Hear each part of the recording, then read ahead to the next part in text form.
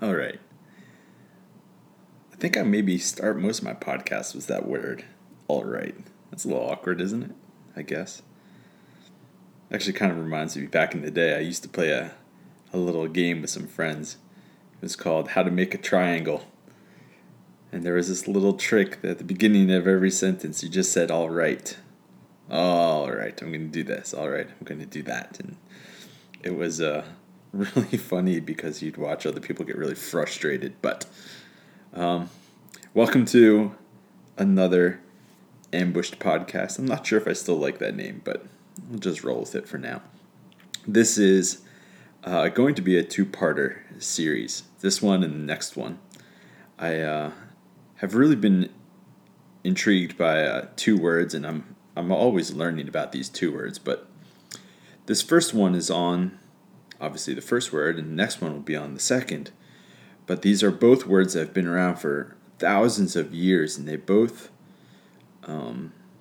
mean a lot. They have a lot of carried meanings behind them. They both have a lot to do with, spirituality in a general way, but also just, I think, life, and it's a important thing to know each of these. So this one's going to be called Reclaiming Teshuvah, or Teshuvah, however you would like to pronounce it.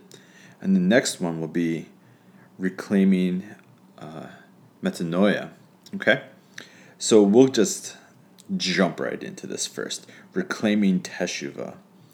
So this first word is a Hebrew word. It is one that's been around for thousands of years, and if you've ever had the opportunity to sit and listen to a rabbi talk about this word, they can probably give you far more information than what I can. I don't call myself a Hebrew scholar, but I can read a little bit, and I know how to translate enough that it at least jumps out at me when I really sit down with it. But this word teshuvah, or teshuvah, it really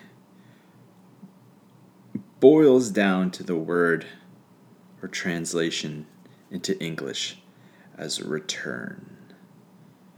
Now you might have heard it called repent, and I guess that is all right in one sense from a practical side, but return is a better way, I think, because teshuvah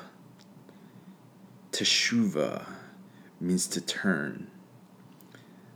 Not just a 180, not just in directions, as if you're walking in one direction and in another, but there's an element of turning of the whole being, not just your walk, but maybe your talk, the way you think, the way you do, the way you speak. There's a turn that happens, a return in actuality, a return back to the original direction. So the rabbis back in the day, they used this word because they found it all over the Hebrew scriptures.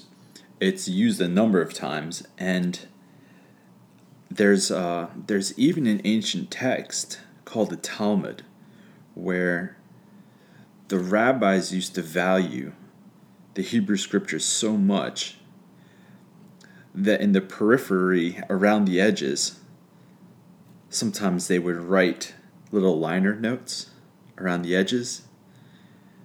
Well, that became a formalized practice. I mean, we think of it now when you write in the margins of a book. But they did that with their scriptures in some sense. And so we have this thing called the Talmud, which is really a collection of notes and thinkings and thoughts and reflections on these Hebrew scriptures that are just thousands of years old and are testaments really to people having experiences with the divine and wanting to catalog and write down all of their experiences and moments of awe and wonder. And so that's what the Hebrew scriptures are in a lot of ways. They're a record, a recording of people writing down their experiences. And so we, fortunately, get to inherit that tradition. We have the opportunity to learn from it and to read from it. And so this word teshuvah comes out. But in the Talmud, there's this one passage that talks about how it's reflecting on the Tehillim, number 90. That's the Psalm 90. That God had invented, or God had created Teshuvah before the world, before the universe, before the cosmos was even invented, before it was brought into being. Before God created the known world, He created Teshuvah. Now, of course, this is a midrash. I mean, it's in the Talmud. It's a playful commentary on Psalm 90, but there's something there. Because on some level, the divine being behind all things chose to put in place a mechanism, a means by which the created universe would have a means of returning back to what it was always supposed to be. Isn't that wonderful? That for God to fix things wasn't a secondary thought. It was actually maybe a primary thought. All right, I'm going to create. But before I create, I'm going to make a way to fix things first. And now that I've made a way to fix things, here we go. Now I'll create. And so here we have this old, ancient Hebrew word, teshuvah, which means to return to its original direction. That's really kind of powerful. And in the Hebrew understanding of the world, God had intentionally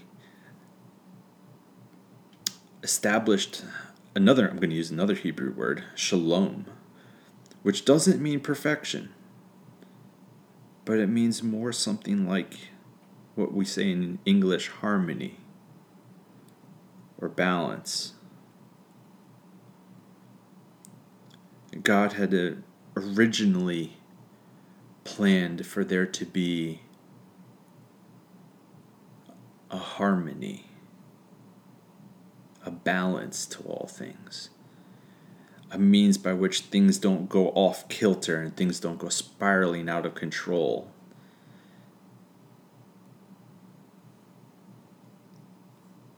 The divine always had in mind that the world should be a balanced and a level place that has a clear direction. And that direction is always forward. And it's always towards bigger and better and more vibrant health and thriving. And so there's a professor who wrote from Harvard. His name was Hans Frey. And he made some interesting comments about identity in a book, and he writes quite a bit about how human identity comes down to two things. Act is number one, and two is intention. That if you know somebody by their actions, but you don't know their intentions, you don't know that person. But if you know somebody's actions and their intentions, you might be able to reasonably say, I know this person. And so, when we look at ourselves, we have to stop and think, what are my actions and what are my intentions? And then we can look and see what our identity is. You see, every so often we have moments where our actions we know are wrong. Maybe we had good intentions, but our actions really messed some things up. And that's okay. Sometimes mistakes happen. Maybe you didn't mean to break a window when you're playing baseball, and that ball went right through the front window of someone's house. That wasn't intentional. It was an action that maybe wasn't a good one, but it was something that maybe needed to have teshuvah come into play. a means by which we could return back to the way things were. And so if you've ever broken a window, it's a good idea to go back and to fix it. But in another sense, sometimes our intentions aren't good either, are they? Not just our actions, but sometimes the intentions. And so that's why teshuvah, a return, is a good thing. Because teshuvah says, regardless of what your actions were or your intentions, there is still a means by which you can return back to the originally intended shalom, the originally intended balance and harmony that is supposed to be. And so from the Hebrew Scriptures, we inherit this idea, this concept of teshuvah, of returning back to the originally intended order for the universe. Now, what's fascinating, and this is why I think this word needs to be taught a little bit better than it has, is that in the book of Genesis, there's no mention of the universe being perfect. Although some people like to say that it is, it doesn't say that in the opening chapters of Genesis. At one point, God looks at the creation, he looks at everything that he had made and says, it is good. It is good. And then, after Eve is done being created, God looks at it all and says, it is very good. But here we are, sometimes we have people that give us this mindset of thinking that back in the day, in some archetypal time, at the beginning of all things, the world was perfect. But that doesn't work. That doesn't show up in the Hebrew Scriptures. They didn't even bother with the idea of perfection in some sense. But the idea that everything was made to be very good.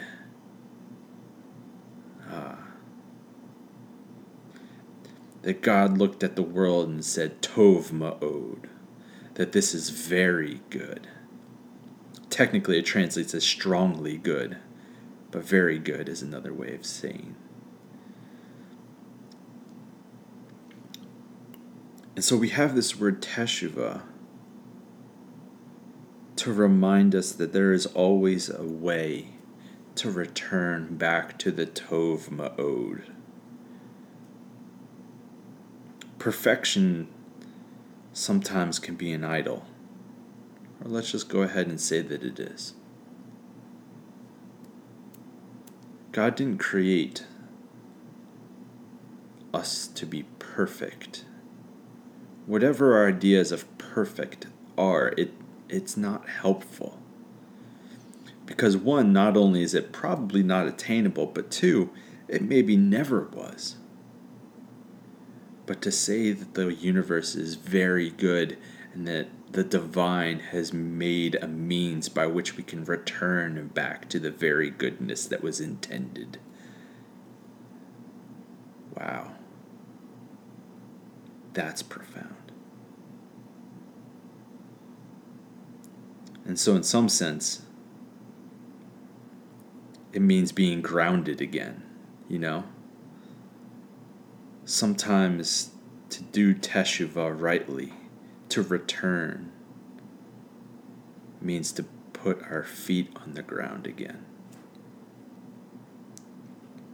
In an earlier podcast, maybe you remember, I said that the word for humility comes from this Latin word humus, which means ground. That humility means to be grounded again. And guess what? In the Hebrew Scriptures, Adam, humans, mankind are made from the ground. And so it's a good idea every so often to teshuvah, to return back to the ground, to be grounded again in your life, to return back to the originally intended goodness. No matter what the actions or the intentions were in the past, there is a means by which the divine has enabled us to return. And so I wanted to title this Reclaiming Teshuvah because we carry with it the word repent. Sometimes some connotations that aren't helpful. For instance, I made a comment on perfection, returning to perfection. Ugh. That'll be an endless task. That almost sounds like it's a futile attempt right from the beginning. But to say that it's possible to return to your very goodness, well, that has a, I don't know, that just sounds more relaxing than to say you have to return to being perfect again. So that's all for right now. Teshuvah is maybe a fantastic word that we need to reclaim. And so let's try and do that. Cheers until next time.